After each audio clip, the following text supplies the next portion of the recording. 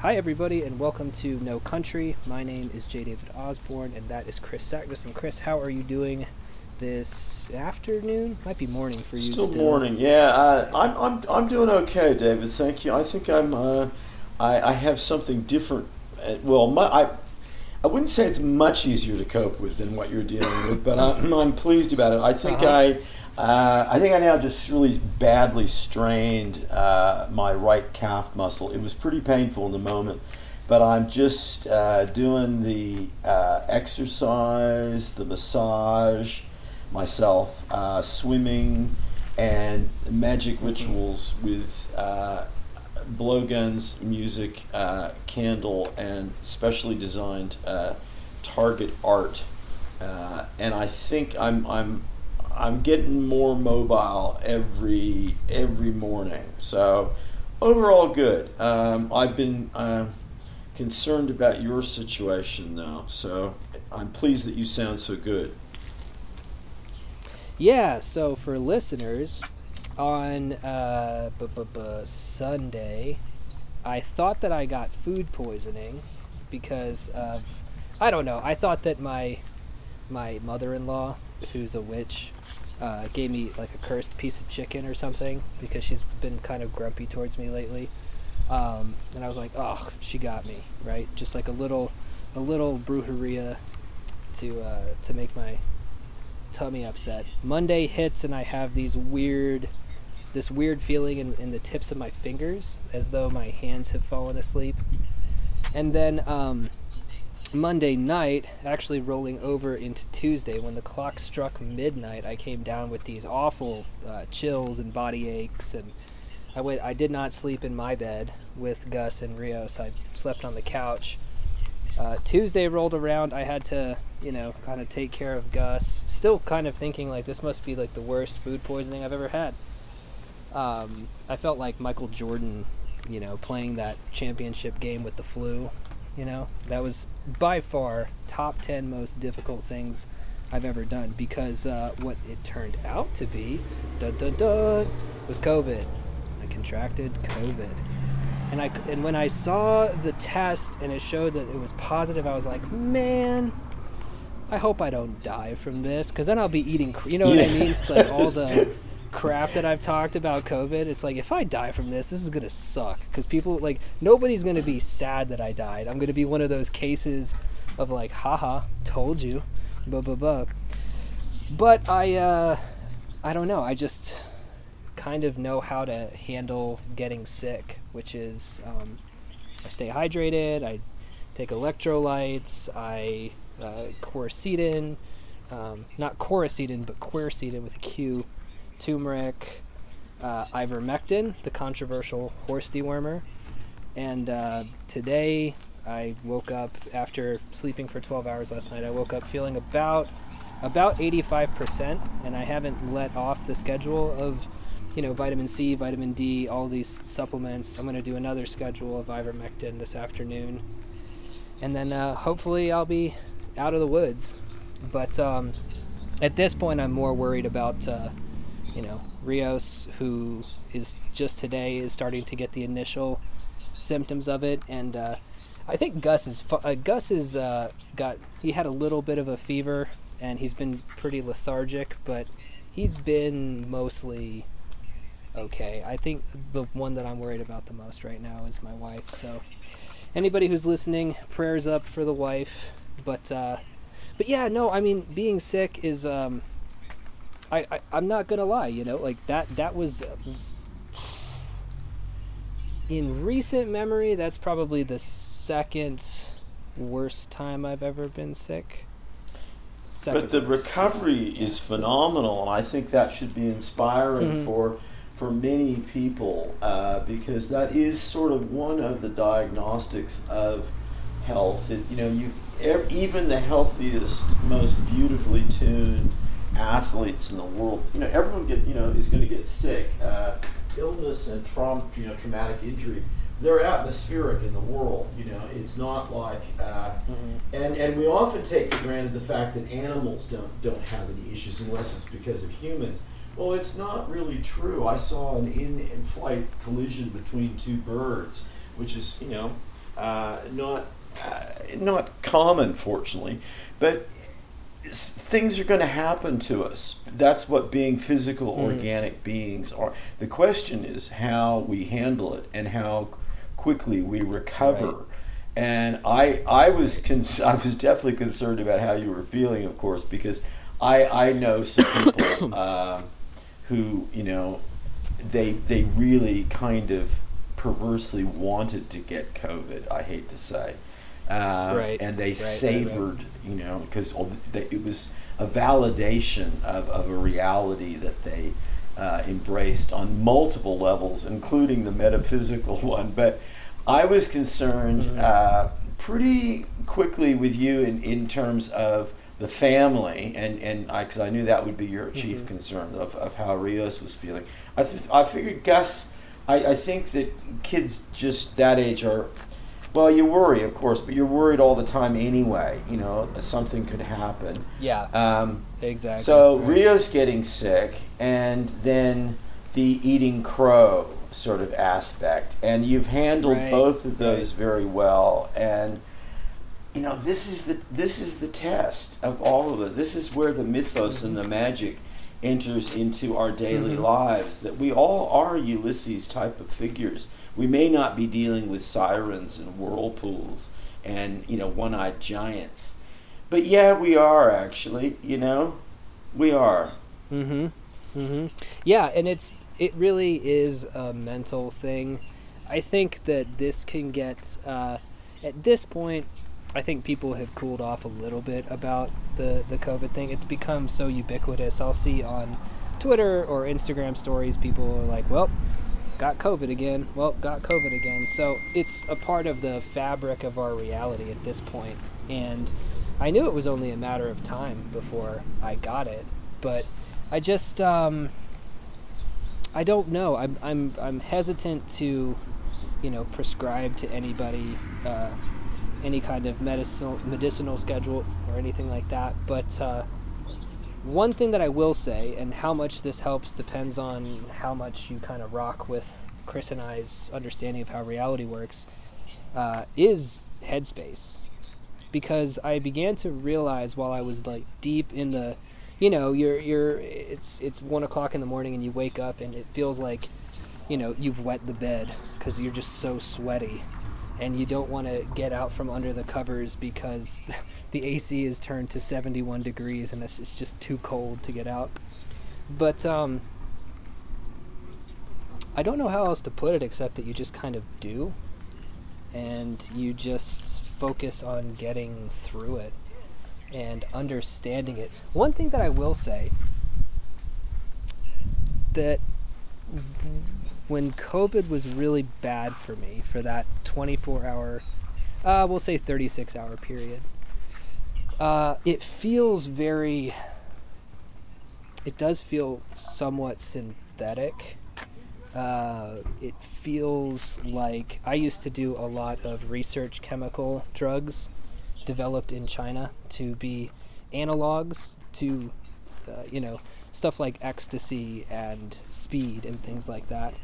And I felt very similar to some of the come downs from some of those drugs. Ooh, that resonates with me. Yeah, a certain kind of interesting, a synthetic toxicity, Yeah, exactly. Whereas, that's it. Yeah. Whereas I would say the fundamental reality of malaria is profoundly organic, ancient, and unmistakably. I mean, you almost feel a curious sense of not relief, but there is a kind of in the mythology of people who have written about it, there's a sense of kind of a presence being with you, the presence of the past, because so many millions of people have had it, all over the world, and in particular parts of the world. But you definitely do not feel anything like the man-made quality that you're describing in any sense whatsoever. It almost provides a refreshing glimpse at all those things. It's like looking at a scene that you're familiar with through a mesh of window screen, you know, and you see that, you know, instead of the grid of the mesh kind of getting in the way, you start to see that as a kind of organizing principle for the vision behind. But if you meditate on it a little bit, the mesh disappears, and you realize that that's the man-made stuff that we've got going on, and there is an internal reality to our body. I mean, we're made of starlight, you know. Right. Exactly. And we're not made of weird chemicals in laboratories, and that, you know, this is what one of our heroes, Terence McKenna, was such an articulate spokesperson for, about, you know, the suspicions we need to, healthy suspicions we need to have about things synthesized, and not just man-made, but also new and untried and not long proven, you know. Yeah, that's 100% where I am too. So yeah, if malaria is a banana, COVID is banana pudding. Yeah. And so I do like that Terence McKenna suspicion, and that is, you know, not to rehash the whole thing, but that's one of the reasons why I did not get the vaccine. You know, it's purely a time issue. It's purely a time issue, and we don't. I feel like my age bracket, like the success of my age bracket of overcoming COVID, to the potential risks of the vaccine, which I think are both small, but it seems redundant to even do it. You know, it seemed like willingly taking a risk. Well, I don't know. I'm just going to stop. Well, right I think that people should really. I certainly understand that, and I think that it. I mean, I have a friend who is living and working as he's always done, because he was born there, in the heart of the Congo, which is, you know, the heart of Africa, at the equator, the center of an enormous amount of global energy, and, you know, his view is. You know, he says, look at me, I've got 4 kids. Of course I'm worried about their health. I'm not going to dismiss any potential benefit from vaccines. But he said, look at the history of this area. You know, we've been experimented on with vaccines to some very dreadful effects. We have the right to be a little bit concerned about something that just got, you know, manufactured very recently in some, you know, foreign laboratory. We live in a laboratory. That's what the Congo is, you know. And it's. I think a lot of areas in Africa echoed that. Exactly, too. And they had very good reason, historically very good reason. You know, they've been exposed to some of the early, you know, trial things for probably much longer than we realize. But certainly for going, you know, for 70 years or more, and to not always great effect, and very little follow up, and I think that some suspicion about that is, you know, perfectly reasonable. Meanwhile, some things that you mentioned of anti-inflammatories and staying fully hydrated are basic things that people can do. Certainly everyone in the West can do that. Anyone who can afford to have a cell phone can afford the basic nutrients every day, basic hydration, and some anti-inflammatories. And also, I hate to say this, but I follow this. I've been really working on it myself, and I know it's hard to maintain shape and tone as you get older. But if you are carrying more weight than your frame is designed to carry, you're putting yourself in a situation of discomfort on multiple levels and potential health risk. That's something you can eliminate. You really can, you know. Yeah, and danger too, because COVID replicates in fat cells. So it's, you know, or the fat cells are the mechanism. I don't know. Not a scientist here. Another thing that I'm doing. And this is where I think people have too quickly dismissed some of the more quote-unquote hip, or things that sound too simple. But as we record this episode, I'm luxuriating in the Oklahoma sun. I'm just getting sunlight. Instead of sitting inside the dim box of my house, which is, chock full of little COVID particles. And right air now. conditioning. Instead of forced doing that, air. and air conditioning, forced air. Like, I've been outside. You and I talked for a bit before we started recording, and I've been outside for 90% of this conversation, kind of walking between the shade and out into the sun. I'm actually turning a bit red. I should probably relax on that a little bit. But, being a part of a kind of an ecosystem, and the sun is full of vitamin D and other things. And it can give you skin cancer, I guess. I don't know about that, but it can give you skin cancer, I guess. So you have to be careful. But it just came out that they recalled a bunch of Banana Boat or something like that because it had a chemical inside of it that caused skin cancer. So that's when I say I'm not sure about the sun causing skin cancer. The fact that a sunblock just was revealed to cause skin cancer, we might have been looking in the wrong place. Yeah, well, But, we might have just been, people, with paler skin behaving stupidly in the sun, I mean, a lot of serious adventurers went out into, hardcore tropical environments for years and didn't get skin cancer, because they dressed accordingly. Right. If you're going to, all of these things we can manage. But I'm so glad you sound so good. I wouldn't have if you didn't tell me that you were sick, I wouldn't know, and I think other listeners will feel the same way. So, okay. Be not afraid. Be not afraid. It is it's not fun, but you'll survive. Cool.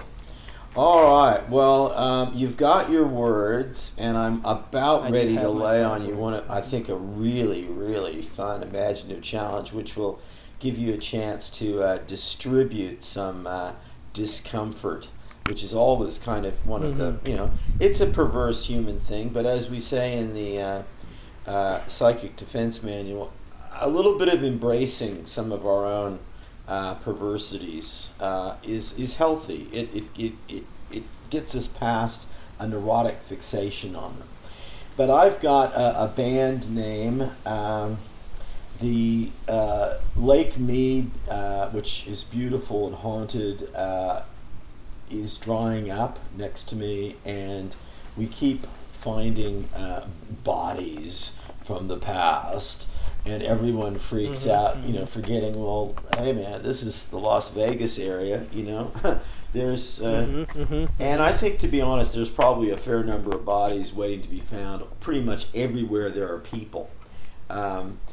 But my band name this time is, I'm going for Inhuman Remains. Not Human Remains, but Inhuman Remains. And that's really cool.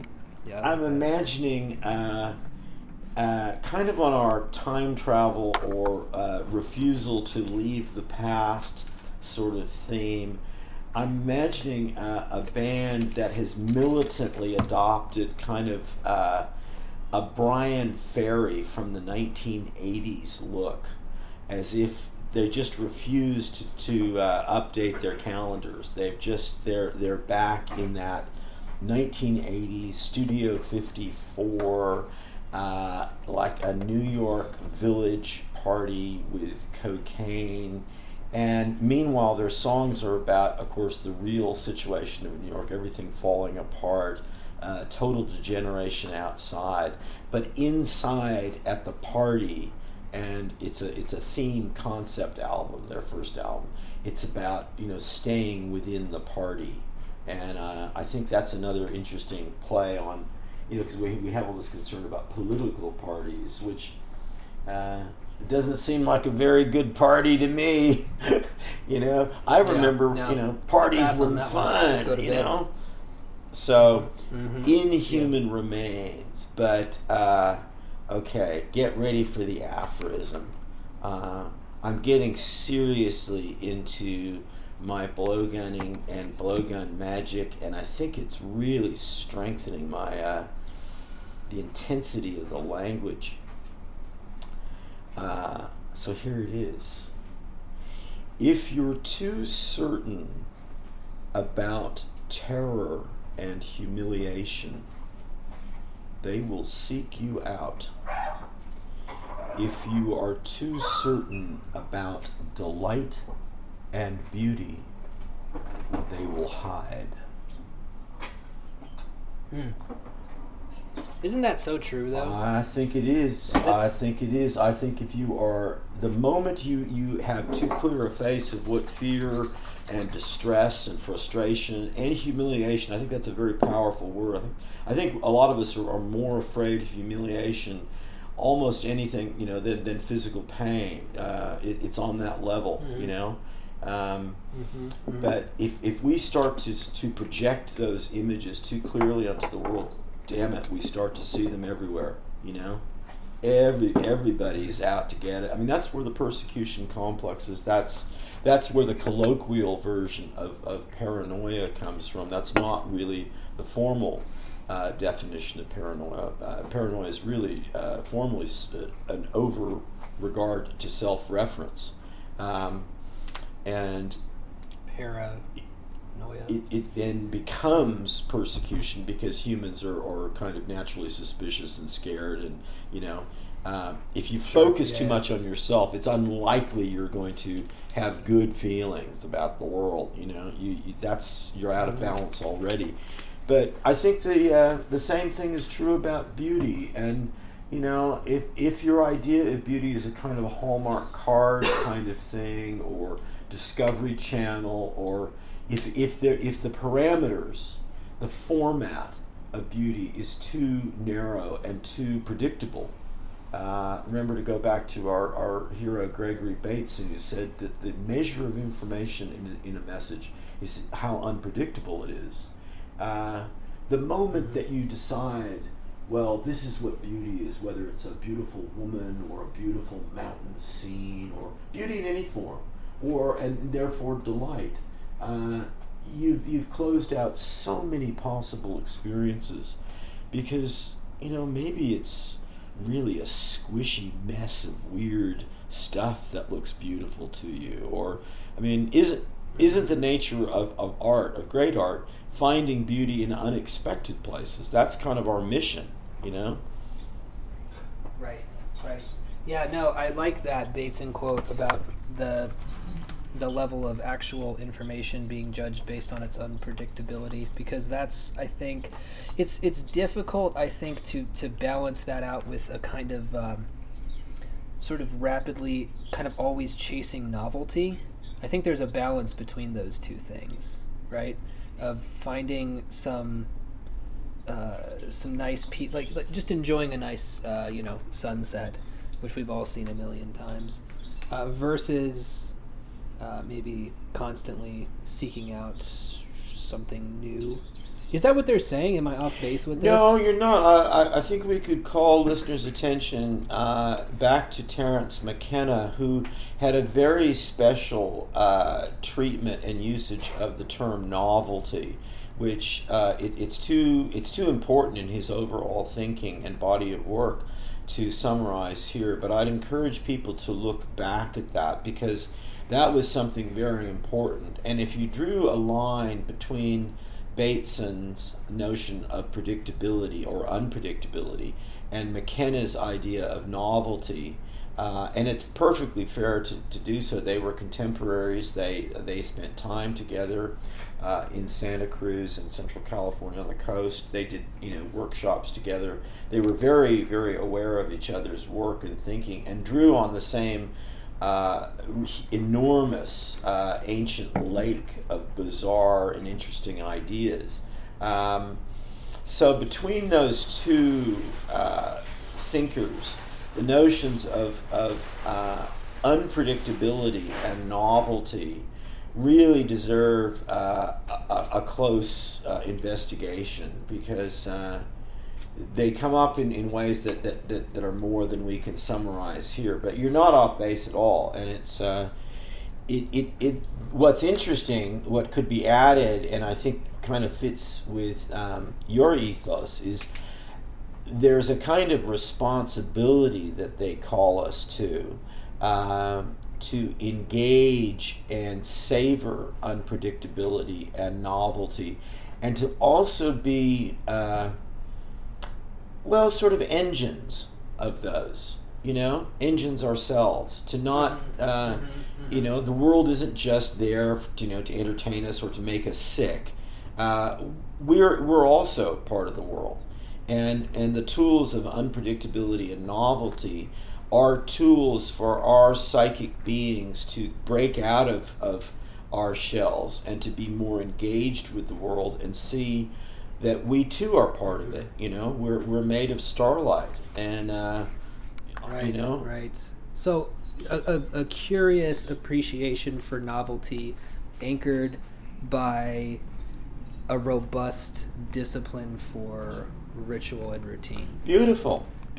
I think that's, you do that so well. That's really lovely. I think that's couldn't be said better. I think they would both applaud that and say, look, yeah, that's what it's about.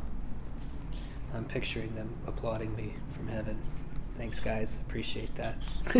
So that's really good. What is my imaginative challenge for today? We'll see if I can do 2 tracks of my brain. The fog, as I said, has completely cleared.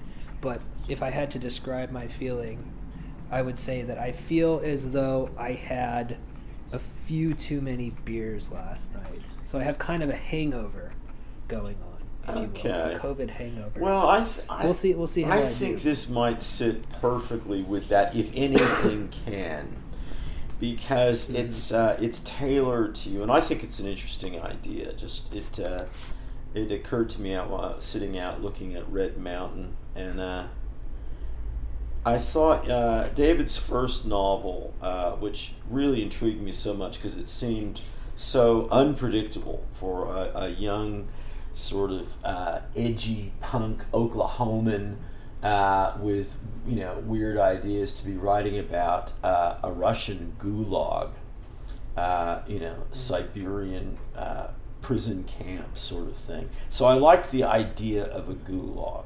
So this is part of that. You're a gulag overseer or a soul master. Okay? The technology, the magic technology exists to capture and extract the psyches or souls of people, depending on your choice. The Greeks had 2 minds about that. They saw them as the same and they saw them as different.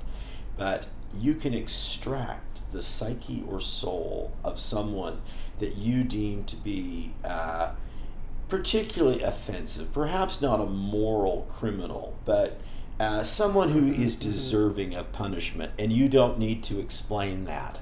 And you can, for a certain time, sentence them to be placed into the gulag of someone else's body and mind. And I will give you an example, and I hope people don't draw too many conclusions from this. I'm trying to use a big canvas example purely for the purposes of explanation. But supposing that you felt that Rachel Maddow was particularly annoying, offensive, and deserving of this kind of rehabilitative treatment, let's call it, rather than punishment, you might, for instance, sentence her to a certain period of time to inhabit the gulag of Donald Trump. Okay, so we're on that level. So what we want to hear, we're interested in a couple of things. In your COVID hangover state, we're interested in who your target or targets for punishment are, who the vessels that you're going to incarcerate them within for a time, and any upshot that may happen, as a result of this. So, any questions? This is actually a perfect imaginative challenge for this state right now, because it's kind of the way that my mind works anyway. I immediately 5 or 6 ideas came to mind. So I'll keep thinking about it. I want to hone it down. The Rachel Maddow to Trump, for example. Actually, I'll save it. I'll save that. I won't jump the gun. But yes. Okay. Good. Okay. Excellent. I think the Soul Master is a new sort of good nickname handle for you. I think you could be trusted with that, that power and that title without causing total havoc. Yeah, I agree. I would accept it reluctantly, but I wouldn't really be reluctant. On the inside, I'd be a little bit. Yeah. Outwardly, I would say there's no way I could accept this responsibility. Meanwhile, in my head, I'm like, yeah, yes, baby. Yes, let's go. See, you're a deeply honest man, and I think that's important. So that's why to those who are deserving of power, perhaps power should be given. So there you go. You go. Well, we look forward to that. I'm into it. So, what would you like to? You'll have to forget. I can't remember where we left off last time. Okay. Well, we had I think a really good practical, down to earth takeoff point here, which intersects with issues that we've been talking about in terms of history, the physical and metaphysical nature of history, to what extent it is human made, as in a laboratory, and can we control it?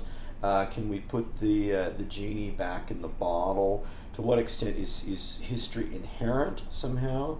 And it's a question of then our perspectives on it, but also the issues that we really started with in terms of young people, initiation rites, microgenerational differences. And I put forward the question last time, will there, and I'm going to amend that to, can there be icons and heritage in the near future? And let's think in terms of perhaps 20 years, what used to be defined as a generation. That seems now, I think, a long way in the future. I went back. Yeah, it's like two weeks. Yeah, I went back and looked at some of our noted futurists, their 20-year predictions, from say the turn of the century, and I think 20 years is a very long way to see now. We've got so many problems that we're facing. I think the longer view would be very, very tricky. But then I added to that question, so can there be icons and heritage? And I think people know what I mean there, but we can unpack that.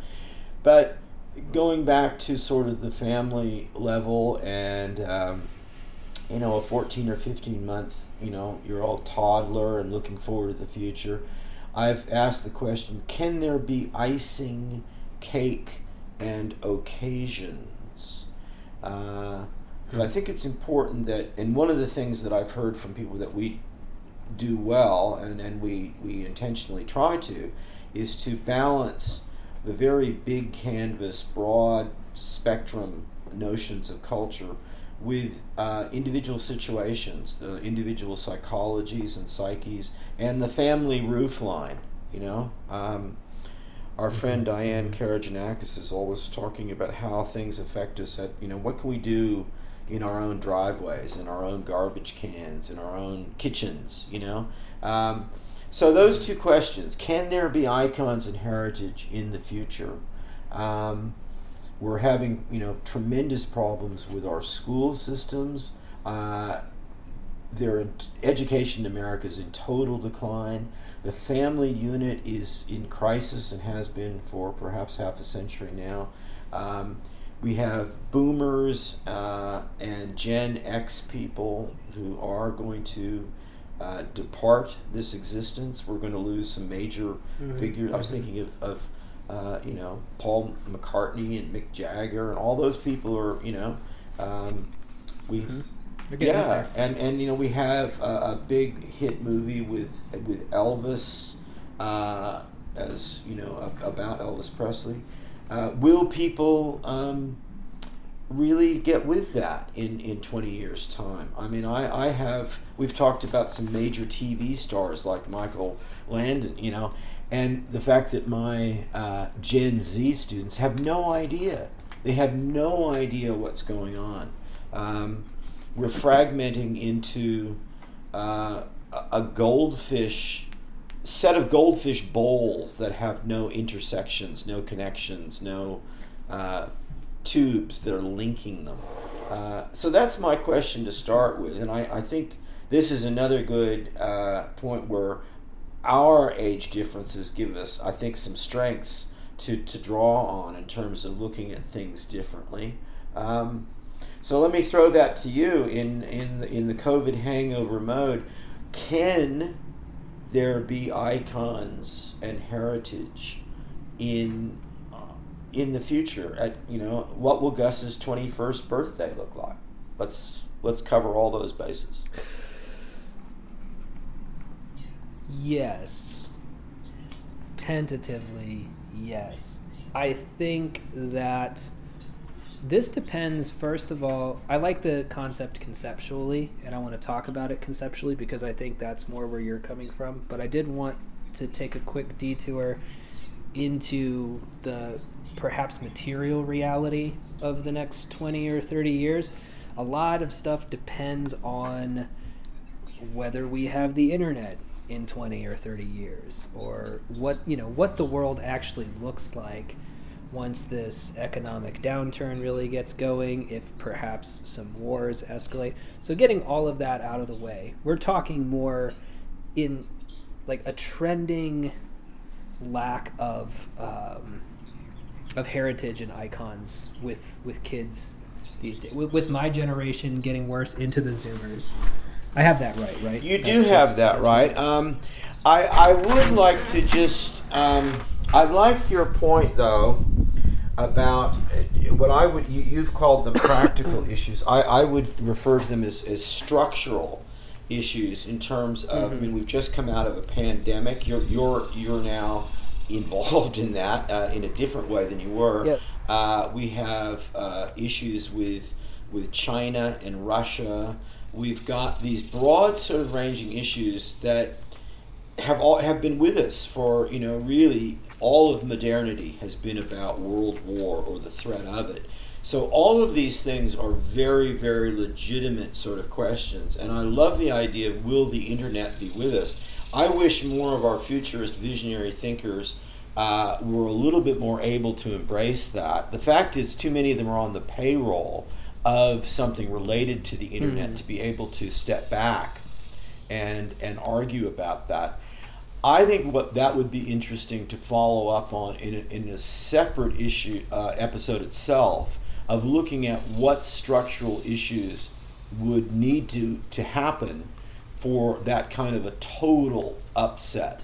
And I think that would be really, not to quarantine that off on its own, but I think that is such an important issue. It's a big subject, though. But you're correct that I was thinking of it much more in terms of ongoing philosophical, cultural degradation trends. Yeah. Well, it comes from I believe. Well, it's all a function of the internet, as far as I can see, because I believe it was P.T. Barnum who coined the 15 minutes of fame. In the future, everybody that's Warhol. 15 minutes of fame. Was it? But Warhol? Who is a direct Yeah. mutant descendant of P.T. Barnum? Absolutely. Right.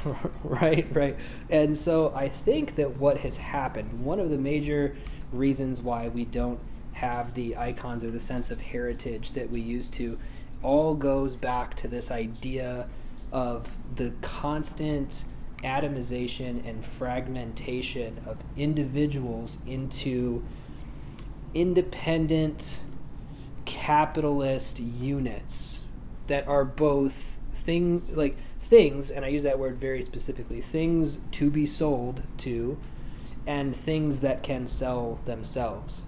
So they become this semi-hermetically sealed generative feedback loop, right, that is completely ahistorical and has no interest in a past or a future, because it's constantly creating its own timeline over and over and over again. So I think that if people, and I do think this will happen, because I think that you and I are on the cusp of this idea. I think all the listeners to this show are on exactly the same tip as us on this, whether they agree with us on everything or not. I think this is pretty universal for the No Country listenership. We all agree that we're tired of not having heritage or icons. But, a Paul McCartney came along in a time in the 1960s when the music industry was it was monolithic because there was no internet. It was whoever they chose to show to you. I mean, I love the Beatles and I love the Rolling Stones, but if it had been more like 2022, and you can find your analogous bands for that, whatever, like, would they have achieved that level of pop superstardom? We can't really say, right? I think so, because I think that, for example, the White Album is a classic. I could listen to that any time of the day and have a good time. But I think that, I don't know, I think very specifically about this conversation that I had recently with my friend Jordan Harper, who writes for television, and he'll tell me about his woes with the Hollywood industry, right? And the Hollywood icons are all getting older, but there's literally no replacement crop, if you will, for these icons. So you'll still have sort of the same superstars from the 90s when I was a kid watching movies are the same actors showing up today. And he was giving me an example. He was telling me about a friend of his who is a Mexican-American screenwriter who had gotten really far in his into like the negotiation phases, and they were all ready to go. And when they got down to brass tacks and they started budgeting out the television show, they realized that there are no major male leads of Hispanic descent. Not one that would be big enough to sell this show. So that again speaks to this atomization.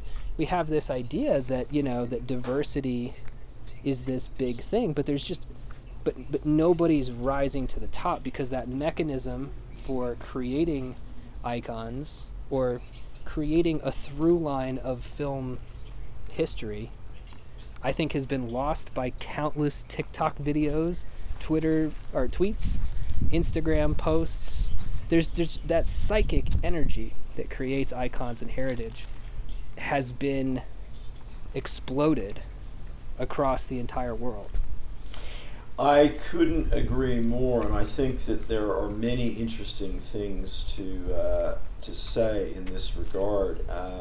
Jim Morrison, who kind of couldn't be more of an iconic figure of his moment, who is still selling records, a half a century later, said we were in those days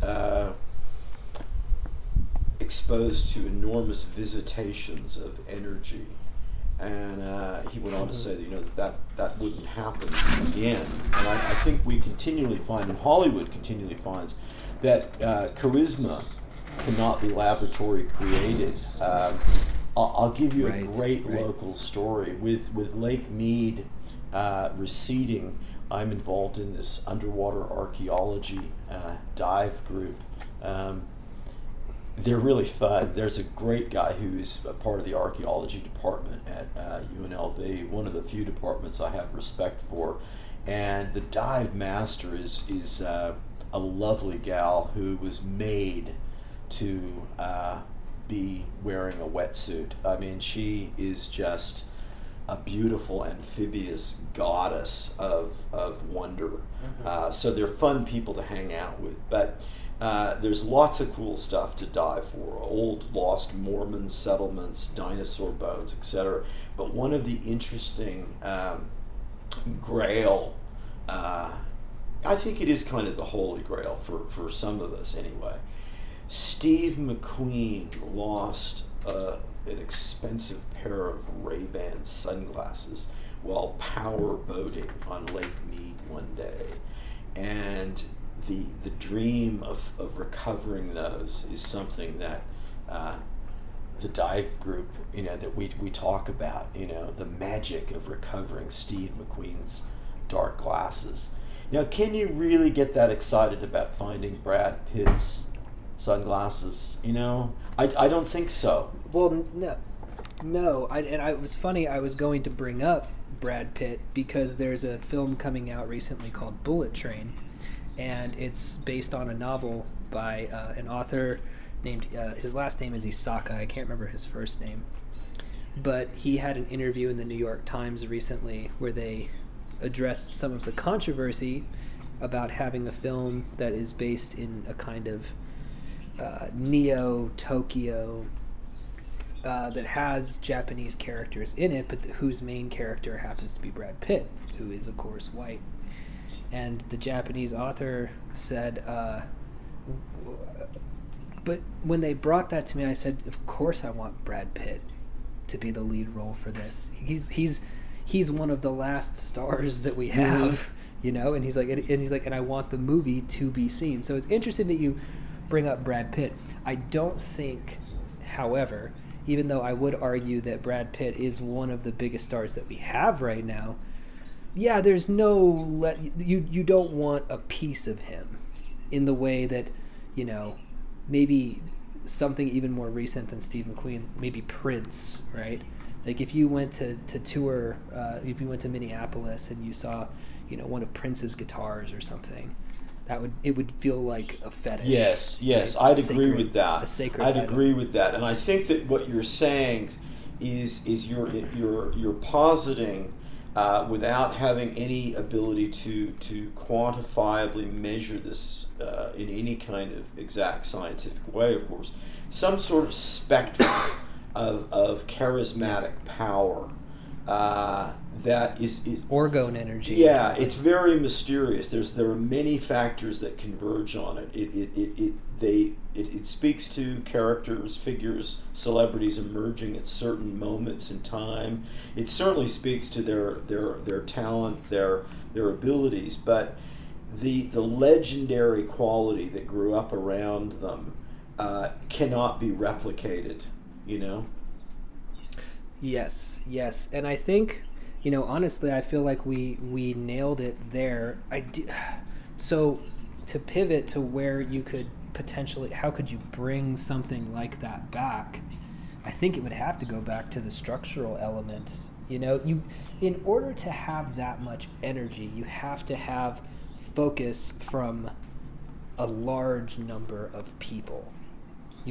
Part of it isn't just an inward orgone energy expenditure from the icon themselves. It's also the attention that's placed on them by a mass amount of people. But, well, to do a little rebuttal to my own point, I mean, numbers-wise, we do have artists that are as big now, for example, have as much attention on them now as the Beatles did in the 1960s. Technically, in terms of record sales and concert sales. But there are people like, Ariana Grande or Drake. Taylor Swift. And I love Taylor Swift, and it's just, when you look at Taylor Swift, yeah, all these people, I look at them and it's a big nothing. It's a big nothing to, or another big one who I literally, I'm not trying to sound cool or hip or out of it, but I had no idea who Harry Styles was. He's a British pop musician from, I guess, a boy band. But Rios had a playlist going. It was generated by Spotify, and the song was on, and I was like, this is uniquely annoying. What is this? And this guy is massive. So, I don't know. I would have to be a magician who is able to get inside the mind of the youth of today. But because some kids, especially with some K-pop groups, they do feel the way that you're talking about some of these groups. Do you think that it could be a function of our ages that we don't feel this anymore? Well, I think that is always an important question to keep asking oneself. I think that is a way of staying genuinely young in mind, or at least flexible, what we assume youth to be: flexibility, agility, laterality. It's worth asking that question. I don't think it's the case, because I think that there are many other ways to scrutinize this issue beyond popular entertainment. I think that it's interesting that popular entertainment becomes so much the focal point for measuring the nature of culture, in the same way that I think technology is overvalued and given too much credence. I would look at some other things, and I would ask questions of, you drive into not just small towns, but any size town. You see signs for Rotary Club, Lions, the churches that are in town, the Chamber of Commerce. Will those organizations will they survive? Boulder City, where I live, has some really great collectible stores. Some of them are, proper antique stores, but more of them are sort of pop culture, ephemeral, collectible sort of things. I'm pitching an article to one of the surviving, leading cultural magazines about interviewing some of these owners about what they see in terms of people walking in, real forensic evidence of millennials and Gen Z being interested in these things, whether they're, and think about a collectible store has a very flexible framework, because it doesn't have to just have pictures of Elvis or Frank Sinatra, or, it's not tied into a particular vintage. It can, it's got Star Wars stuff, and it will have Harry Potter stuff, and it will have, whatever the new thing is. Will that idea continue? And there's interesting arguments that yes, it will. That the collectible thing will continue. It just will be new little icons in a toy sense. But I'm not sure about these service clubs. I don't know if those. I don't know what the future of the Masons is like, if whether or not they're recruiting new people. We know that philanthropy is, generally speaking, very, very down. It looks terrible relative to the 19th century, even on parts of people like Bill Gates. What about things like art galleries and symphonies and the ballet and the opera? These giant institutional art forms that someone like my mother would have said, well, they'll always be there. Well, I know some people who are working in fundraising. Actually, I know a chick that Rios would be really good mates with. I think she'd really dig this friend of mine. She's a gun fundraiser. She is just, she was born to do it. She's just a wizard at it. And she works for, one of the most prestigious art brands in the world. And you would think that was as institutionally safe as anything could possibly be. And she says it is hard work. And it's looking very dark for when you dip, under 40. And that's where some new money, the new tech money, is oftentimes. But no, they're not going to pony up.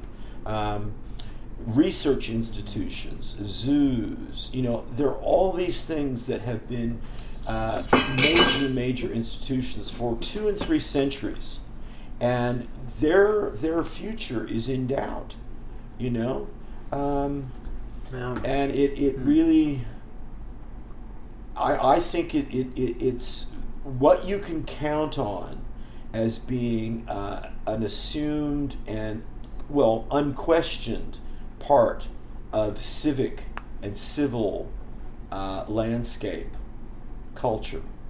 I don't know if I'd be game to make too many predictions on that front. I really don't.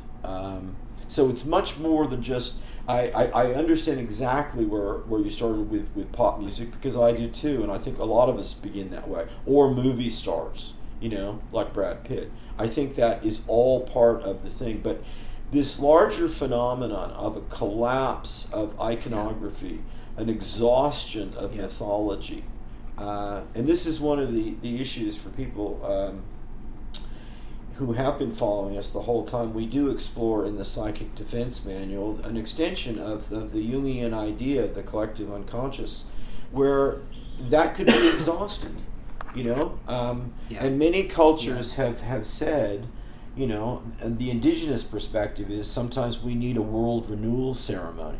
They mean that for their particular culture, but they accept that sometimes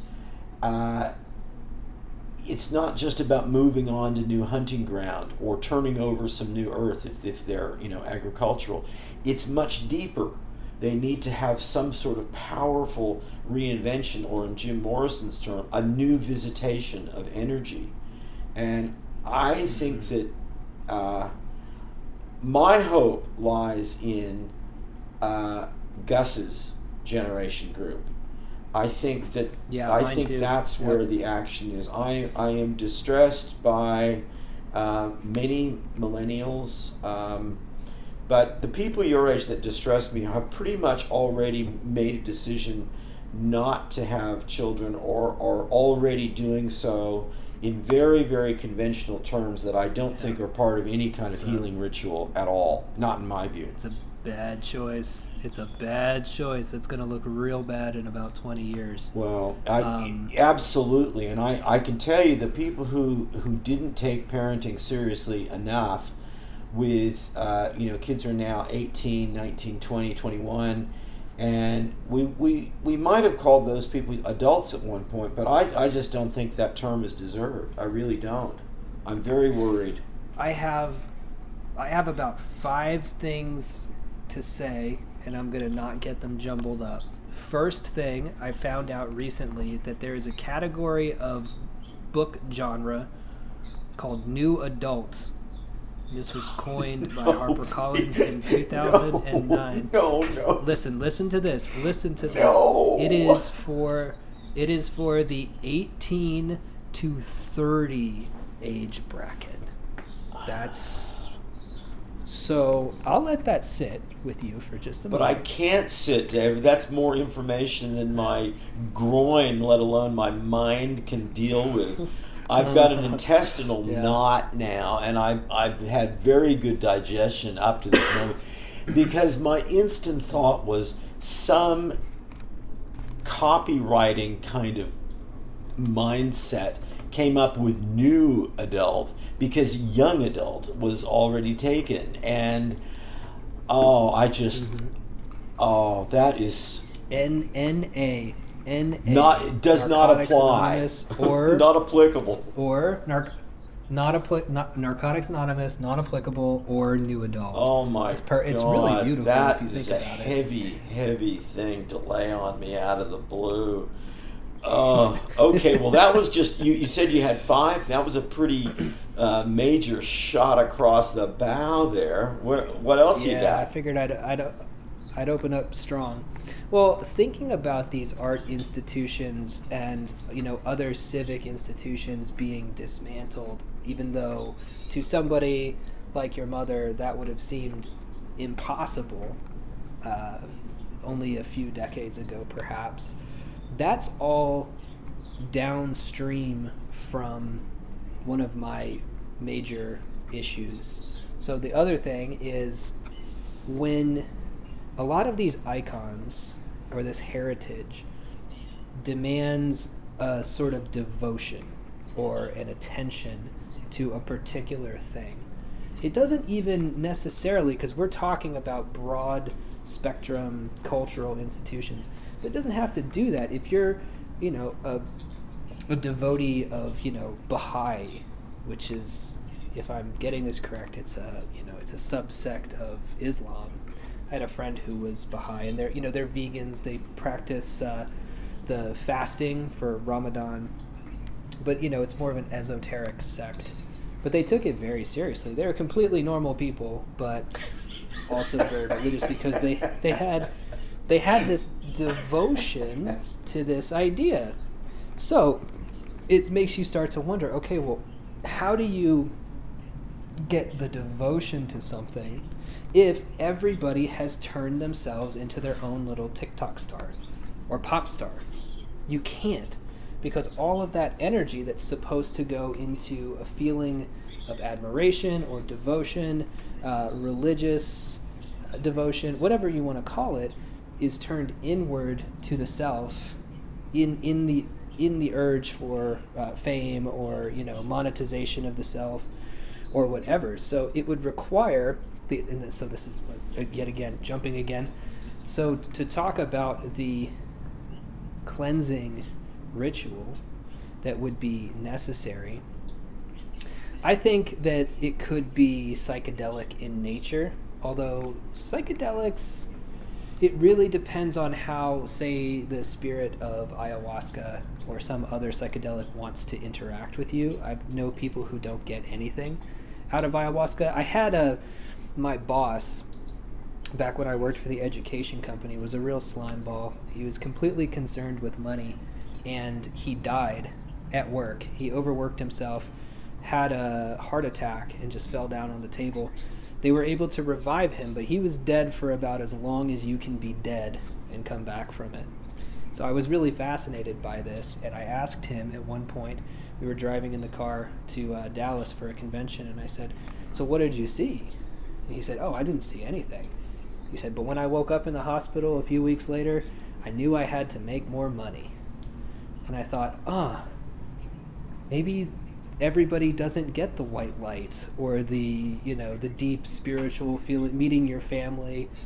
Maybe people have a kind of block that doesn't allow them to do that. So, but anyway, that was a tangent. My point, though, whether it's psychedelic or not, the cleansing ritual has to be one of complete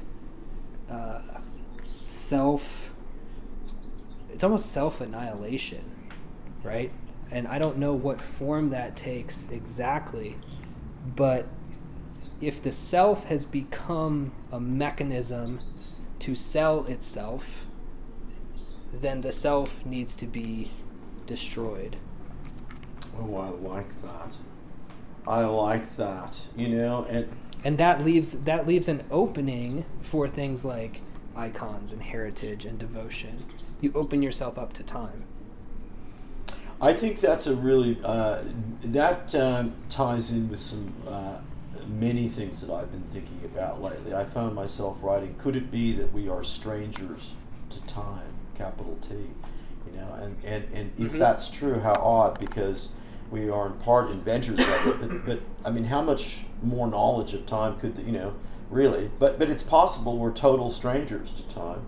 Another thing I wrote down just last night, the greater the emphasis on me and self, the smaller people have become, which is a very, and I had a moment of, this is before I found out that you were sick. I had a moment of a friend sent me a video from Ghana, and I would post it, but it needs heavy editing. It's very, very rough and raw, but the deal is it's in a small village, and it's just a spontaneous sing-along, dance out. Everyone's just having kind of a Friday night, night freak out. There's no cultural, religious, traditional. It's not a festival in any sort of planned sense. It has no larger meaning other than just people in the community grooving together. And I looked at it and I thought, well, the only thing I can possibly sort of think of in America that's even vaguely like that is perhaps New Orleans in the good days. I don't know if that still happens. Mm-hmm. And even New Orleans, the tradition needs things like Mardi Gras or a funeral, or, there weren't, this was total participation.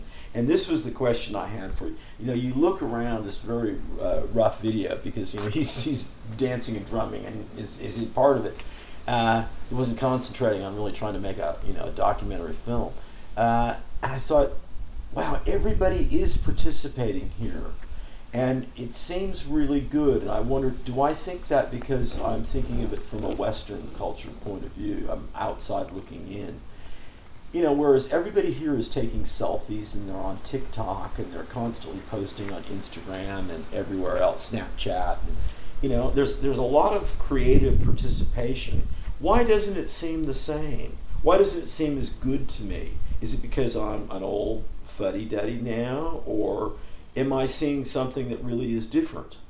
And I think that's kind of connected with what you've just been saying, what we've been talking about. How do you feel about that? I mean, what without seeing my friend's video, you can imagine what's going on. The important point is that there are no spectators. There's no hired band. There's no professional amateur barriers. There's none of that packaging.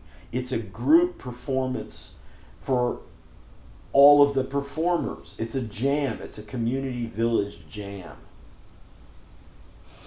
Right, because without assuming too much about the psychology of these people, the same as you would have to assume that they have a different mindset from Americans, because Americans, whether it's the society that we grew up in, whether it's the ubiquity of things like TikTok, we can't get away from monetizing things. There's a difference between documenting something and pitching. And it feels like when let's say that there was a spontaneous dance party that happened and in New Orleans, and a spectator goes by and they are making a TikTok of it, and it's got cute little quips. That feels like a pitch to subscribe to their channel. This guy seemed to be documenting something. Documentation is very important. We've talked a lot about the necessity of journaling and keeping records of things. That's a very human impulse, and technology at its best is a fantastic tool for documentation and sharing. But there's an ineffable quality to it's kind of the inverse of what this guy sent you, that feels more like I don't know, like they want something out of you. I think that is a terrific place a trailhead to mark for our next episode, because it links to our episode recently of On the Record and the notion of history as record. And a fossil record is of course a broader, giant version of that, and a kind of natural history. Isn't that interesting? We kind of forget where the term natural history comes from. Very, very important to check in with that idea that history is not just man-made. I mean, I look behind me at these mountains, Red and Black Mountain, and believe me, they're histories. They're right there. If you knew what to look for, really, you'd see a great deal in them, just like a history book. They couldn't be more open. They're open books that way for someone who knows what to look for. But the difference between a record and monetizing, I think that is the crucial point, and I think that links to our earlier sort of the division between what you called very practical and I called structural change, in terms of whether or not the internet will exist, whether or not World War III will really start from, all those sorts of things. There is a very, very peculiar line between the record of a culture and the monetizing of things, and how those two they run in parallel. And that ties back into our earlier discussions about the ghostliness of modernity in the West, the doubleness, the haunted doubleness, and our doppelganger things. We've got this alternative reality of the internet. The internet is a giant memory system. It's a giant record, but it's about, who can monetize it, And that becomes a very peculiar secondary, almost tertiary world, and now we're getting, the metaverse. I mean, Jesus, if we need that.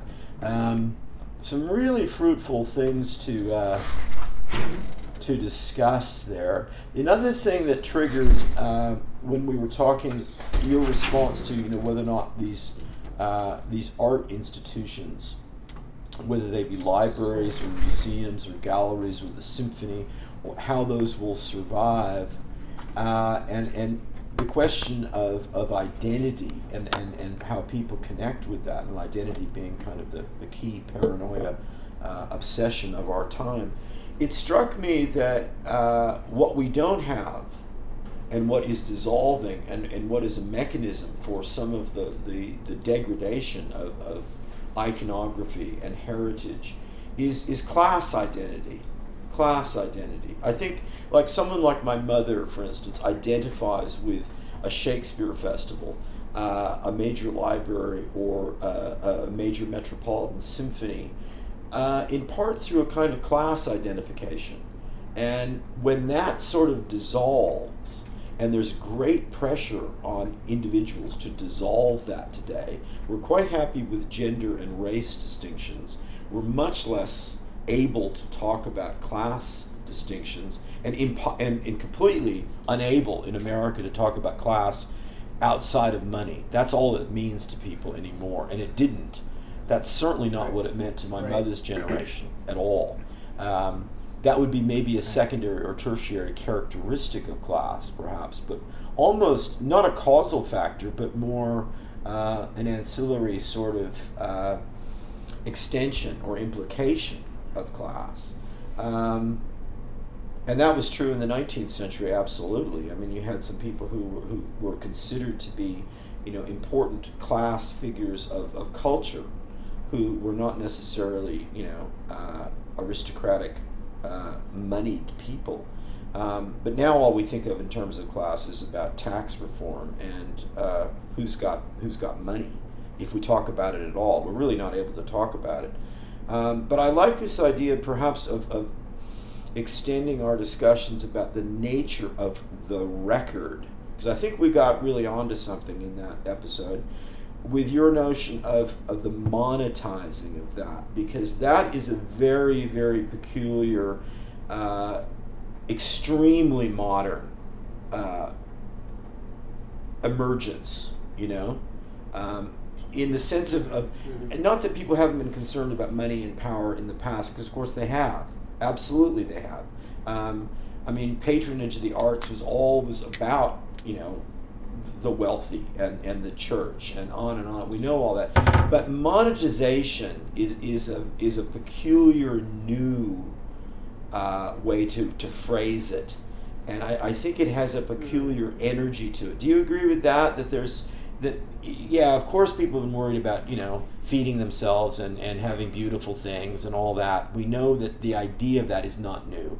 But the term reflects a new angle of vision and obsession. That's my argument.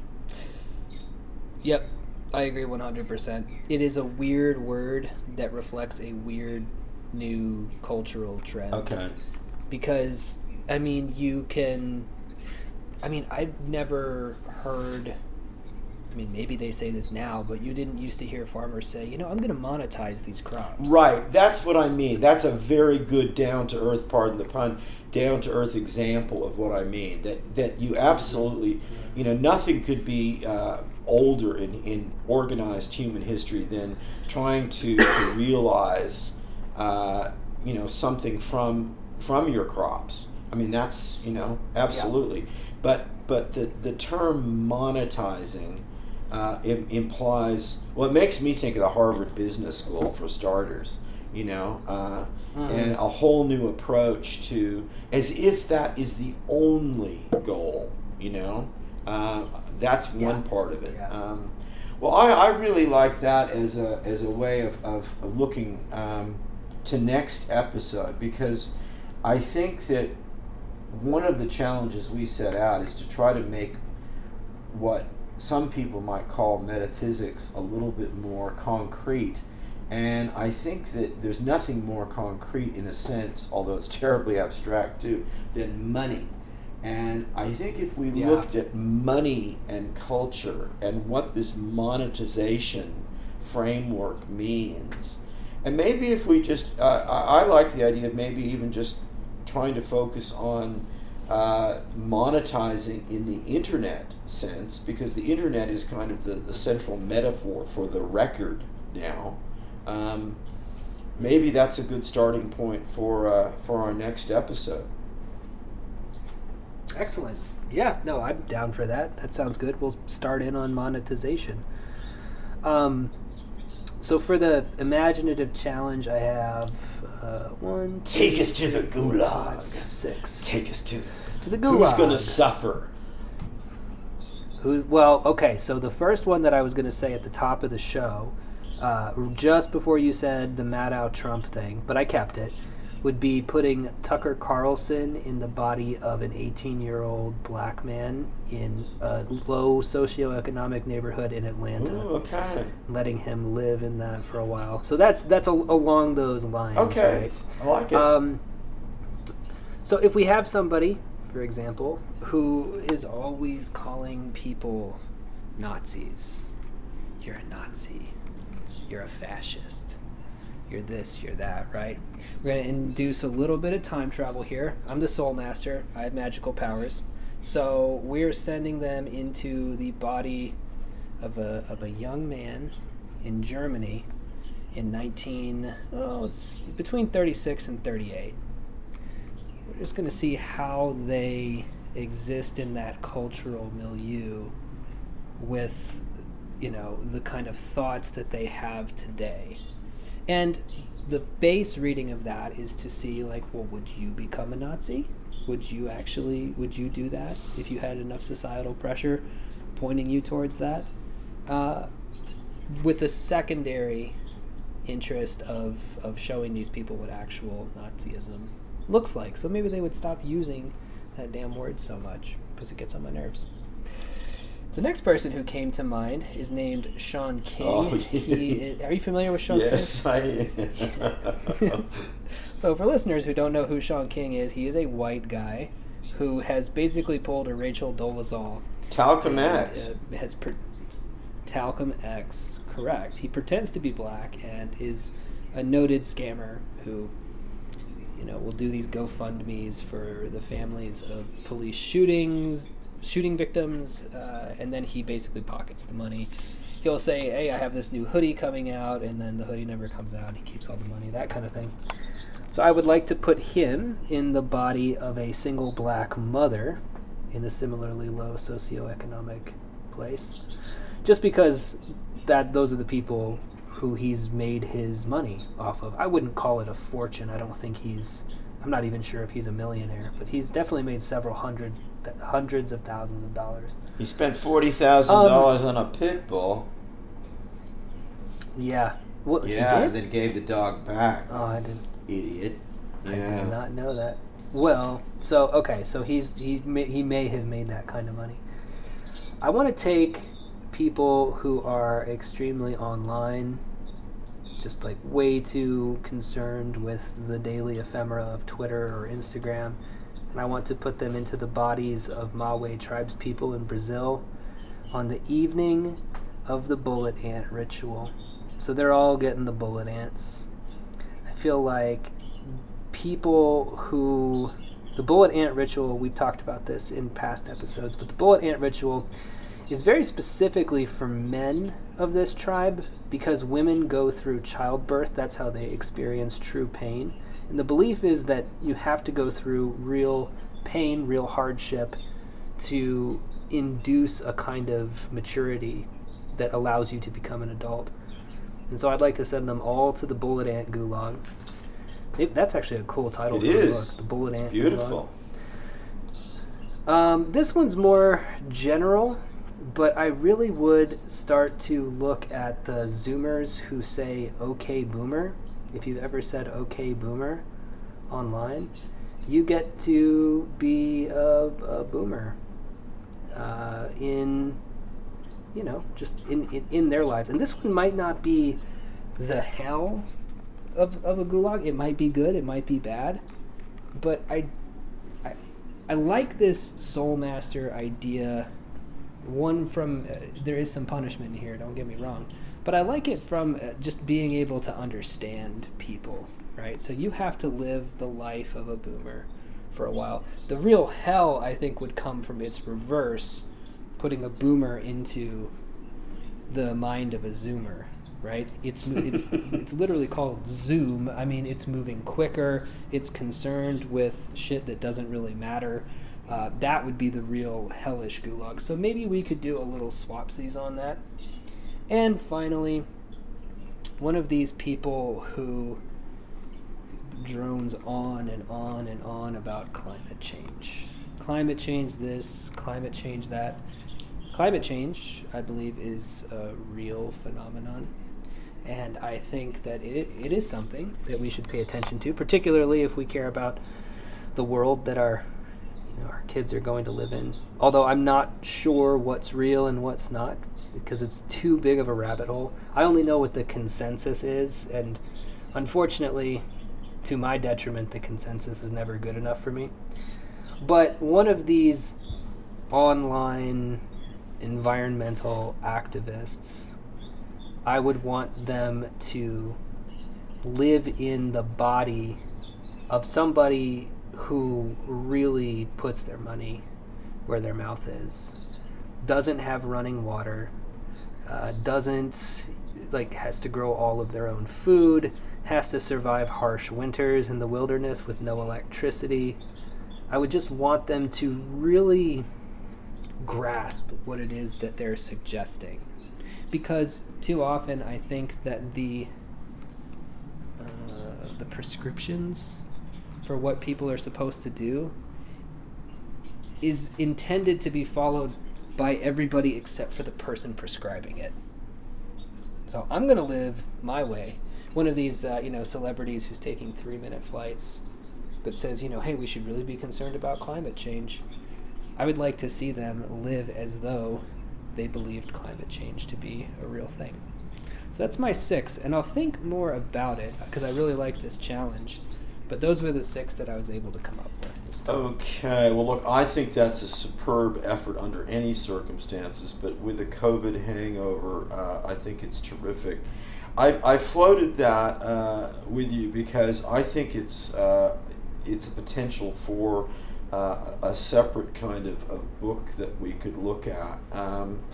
We early in the series examined the topic of empathy, which is obviously very important to this imaginative challenge, and it was one of the series that we got some real feedback of a kind of, well, we got not just feedback but pushback from people who were really kind of there was some real difficulty in swallowing what our perspective was, and we addressed that a little bit in the psychic defense volume, but it occurs to me we need to do more with it, because I think what this challenge and your response beautifully demonstrates is that there is a profound and inescapable relationship between empathy and imagination, and empathy is in fact a very focused form of imaginative projection and connection. And I think a very strong case can be made that people, generally speaking, are deficient in imagination, and that therefore they are deficient in genuine empathy. And I think that would be the starting point for a short book, a short evaluation of the superficial notions of empathy that are put forward in our society today, almost as a kind of social religion or part of the woke social religion, and why those are simply not legitimate. They're just simply not deliverable in real life, and it's very demonstrable, and we're creating a natural schism, a fault line that we don't need to have, because in fact it's not achievable. We're asking, and in some cases expecting people to publicly virtue signal a kind of empathy when we know, we're almost certain, that there is a deficiency of imagination to deliver on that empathetic promise. And I think that's a really, really interesting point. And if we did take these extreme examples of entering into the bodies and minds and situations, social situations, of people dramatically different than our personal day-to-day realities appear to be, that's what empathy really would be. And no one can tell me, at least, that that's what's happening, or that people are in any way capable of it. So we should just put it down because we can't pick it up, and it really, yeah. I think some more examples like that can flesh out. And also I think there are some interesting exercises. Right after that sort of idea occurred to me, a kind of a beautiful model came to mind of, and I'm not sure what the mechanism for how you and I deliver that, but I think this is a no country idea to put forward maybe for next episode, but it builds on this, and I think it could be the basis of a further imaginative challenge, but also a kind of rehabilitative empathy fitness program of helping ourselves get more able to make these kind of imaginative jumps. It's a kind of social form of imagination rather than artistic and psychological in a personal sense. I think it's a beautiful extension of that, because you've made a very clear case that, and if you do a linguistic analysis of empathy, you do not find the straightforward connection to imagination that you've just made. I find that absolutely astounding. It clearly, in order to exist as an idea at all, it has to be a form of imaginative projection and connection. But imagination does not appear linguistically, and I think that's because it doesn't appear philosophically. It's not part of what we're thinking about, because we're really not thinking about it very well. I love that. No, you got me hyped on this idea. The connection between imagination and empathy makes so much sense in terms of the people who I've seen online who, well, this was the key issue that we were talking about in our empathy episodes, is that why do people who use the word empathy so much, or empathetic, why do they seem to have so little empathy for people? And it's because it's the kind of easy bake oven version of empathy, where you can pick something up off the rack and you've got the people who you're supposed to defend and the people who you're supposed to go after, and that makes you empathetic. Whereas we're saying that empathy, like imagination, is a more organic process where you are actually able to take situations one at a time, project yourself into those situations, and then make value judgments based off of that. Sometimes you're going to align with the people who've picked their ideology off a rack, but sometimes you're not. Well, and to tie this back to I think the very, very important starting point for this episode of the relationship between Bateson's unpredictability and McKenna's notion of novelty. Real empathy as an imaginative act wouldn't have a conclusion or implications instantly drawn. Take your Tucker Carlson example, for instance. What real empathy would be is just to simply put him into this other situation, or for him to be able to project himself into that situation, and the conclusions to not be drawn. They would unfold. Something would change. His thinking would change. But let's not preempt that experience. What we want is the label of being empathetic. We choose kindness. without the experience of it. We want to shortchange the psychological experience, the effort. You know, we don't want to make our own blowgun darts. We want to just buy them and then throw them out when they're when they're bent.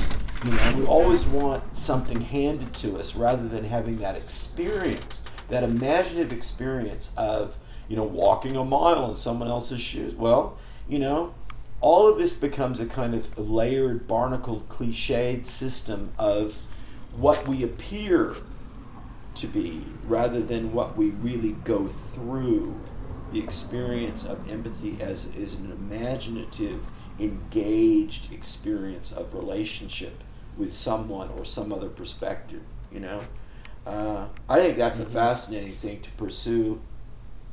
And off mic, I'll tell you about this kind of a workshop idea in a sense.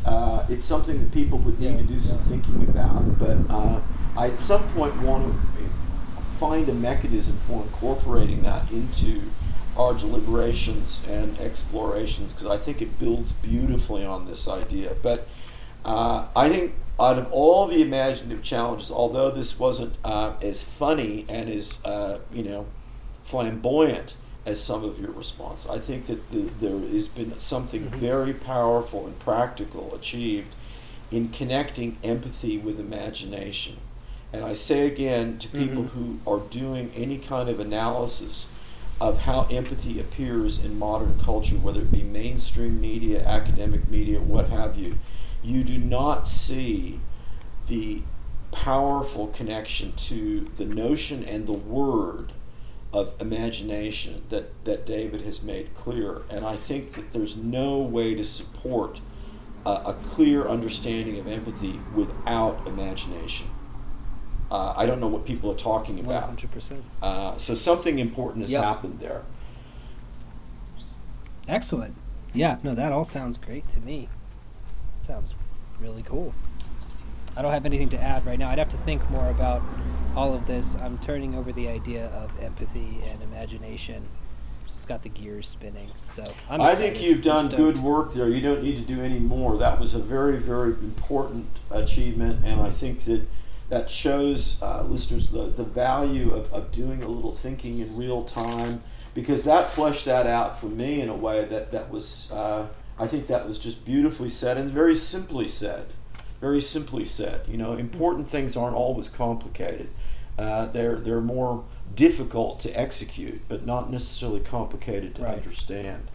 So well done. The COVID hangover is working for you. Yeah, right? Well, cross my fingers that I don't get it for quite some time, because it's not fun. But life isn't all about fun. Sometimes it's about contracting COVID and then dealing with it.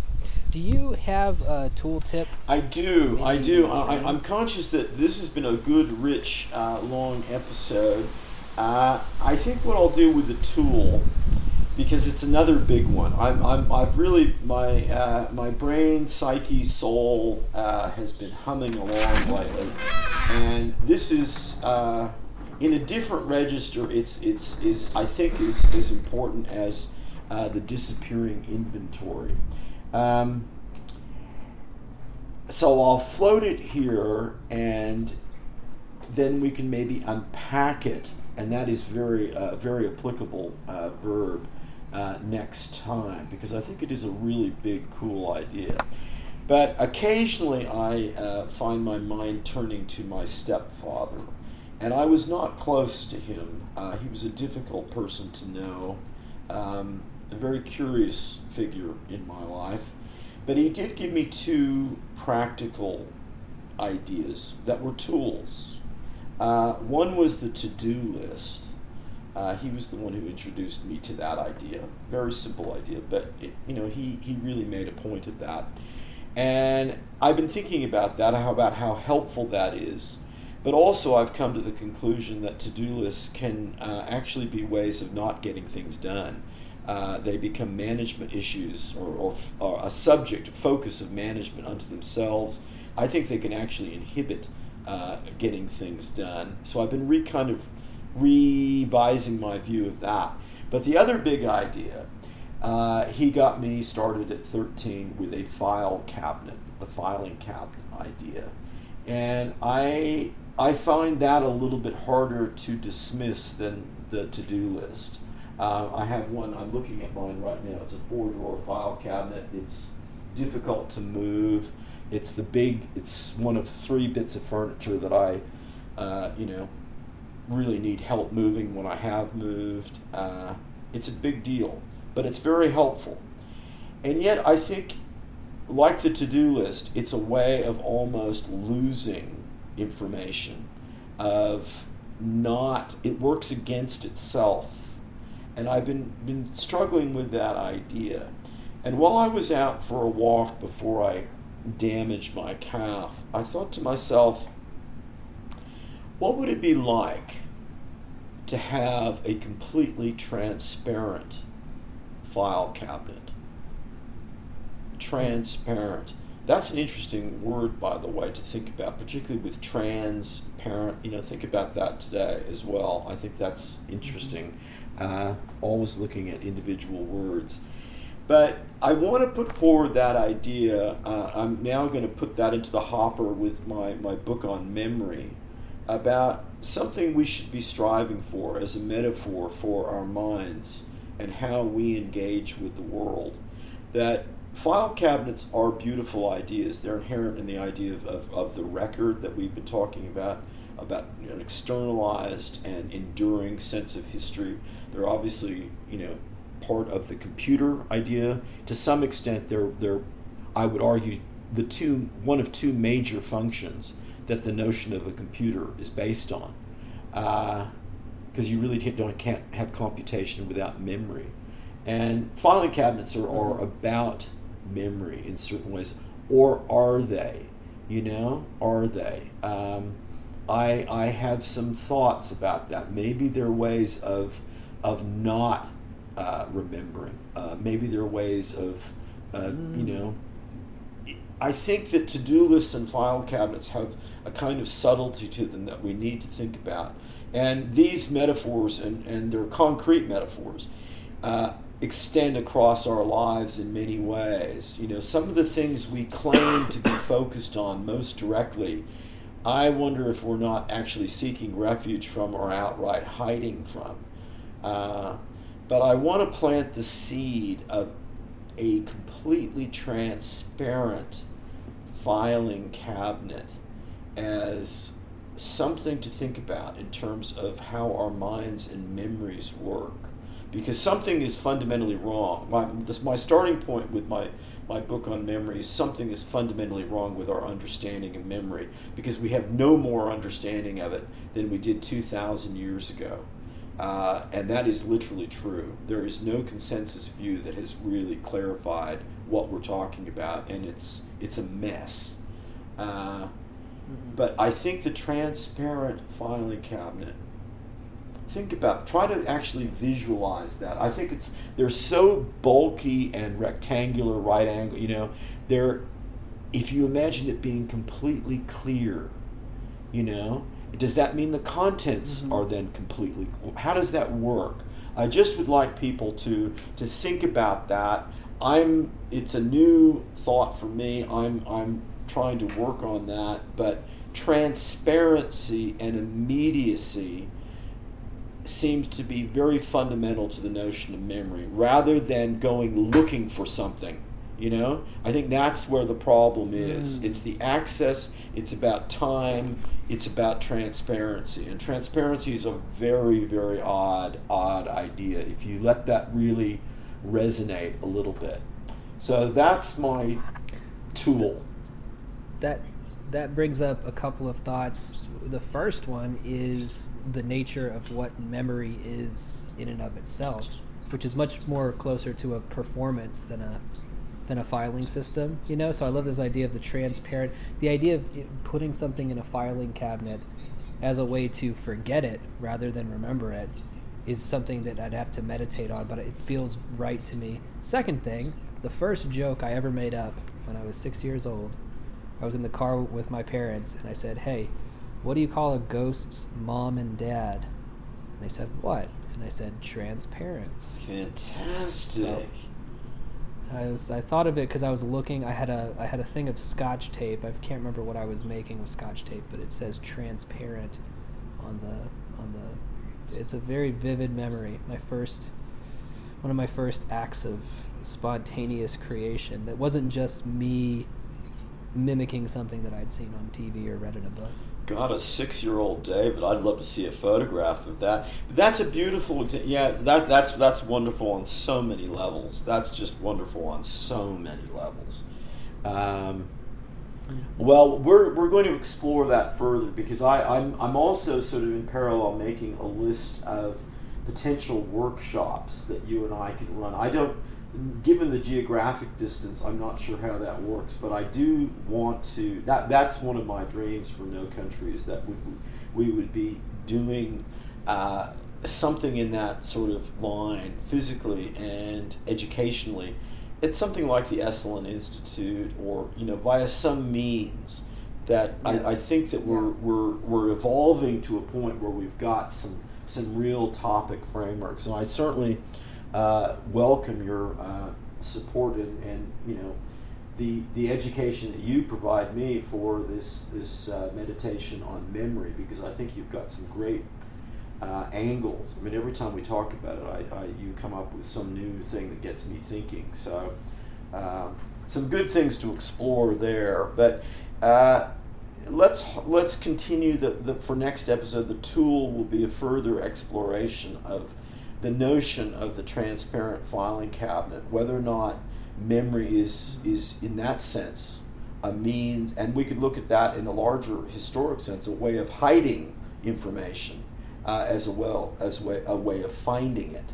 But there's lots to talk about there. I think that's as tools should be. I think tools shouldn't be always something you can break down in one episode. Right, I agree. And my tip is an odd one, but I really think it's important. I think that I don't know if I could sell Gen Z on this. I'd like to, because I think it is important. But I think it's a message that people your age can definitely get with, and I think our listeners in that demographic are already well on top of that. But I'm always very interested in cave systems, and I was doing some little research into that, and I also the history of Route 66, which is I've written about that. It's an important part of where I live, and it's an important part of where you live. One of my big moments in my young life was in Hydro, Oklahoma, when I saw a small cyclone getting off the Greyhound bus on what was still then part of Route 66. But the Merrimack Caverns in Sullivan, Missouri are still fabulous to sort of check out. And they were a key part of the whole Route 66 culture. And I was watching a documentary about it, and what I didn't know, and I learned from the documentary, was they were very popular for quite a number of years, as in decades, as a place where the locals would go to square dance. Square dancing in the Merrimack Caverns was a big deal. It was a big social deal. It was a big singles event. And I thought to myself, that sounds really cool. Square dancing when I was a kid was what we were forced to do sometimes on rainy days in 3rd grade. And, it was a nightmare. It was just, we hated it, But I think there's a place for all of us to revisit some traditions from the past in very conscious sort of ways. Whereas, if there was a chance for me to do square dancing in the Merrimack Caverns now, I would jump at that, because I think that would be a way of empathetically and therefore imaginatively time traveling, and I think that we need to think about that, particularly given our obsession with revising history and picking and choosing what we like about the past. We want the anesthesia and the antibiotics, but we don't like certain social etiquettes and protocols and behaviors Well, that's not how things work, But if we are going to have any kind of revisionist notions of history, we need to be more imaginatively connected with people of the past, their values, their behaviors, their traditions and cultures. So I think that we would all benefit from embracing some sort of traditional thing. And we can look outside our own culture, lowercase c, in doing that, Right. I think that's really important. So square dancing in the Merrimack Caverns is kind of my gloss on a bigger thing of look back in time, and if you do have a chance to get involved in some traditional thing, we'll do it. It's not going to hurt you, and it may give you some empathetic, imaginative connection that you wouldn't get any other way. Excellent. I love that. In fact, that'll probably be the name of the episode, Square Dancing in the Merrimack Caverns. It's got a nice ring to it. And it ties to other stuff that we've been talking about too, with icons and heritage and being able to connect to that. I don't want to go too off topic, but just as a quick aside, I did want to say that that's one of the things we'll have to touch on next episode too, is getting, like, how does a Civil War reenactor feel about modern society? You know what I mean? Like, are they have a connection to the past, so where are they psychologically? Well, I think that's exactly and from a magical point of view, what we mean by one of many things that we mean by magic is that immersive sense of connection, that little details are the things that really matter. Earlier, for people who maybe have missed the episode, one of David's imaginative challenges was to he was looking after an eccentric billionaire like Howard Hughes, a recluse who imagined that he was living in the 1980s, and David's challenge was to keep him convinced of that and to not let any of 2022 creep in. And it could be in that scenario that it would be one little thing that would blow it open. David chose a much bigger canvas example there, but it could be something very small, and I think that those are the things that we really need to be alert to, and to think like set designers in movies of really immersing ourselves in as much information about the past. If our goal is to revise history and make claims about what people should have been doing then, as if I don't know why people want to do that at all, because I don't know who we're speaking to. I think those people are dead. But that seems to be an obsession of our time right now. And the only answer to that is more imagination. Mm-hmm.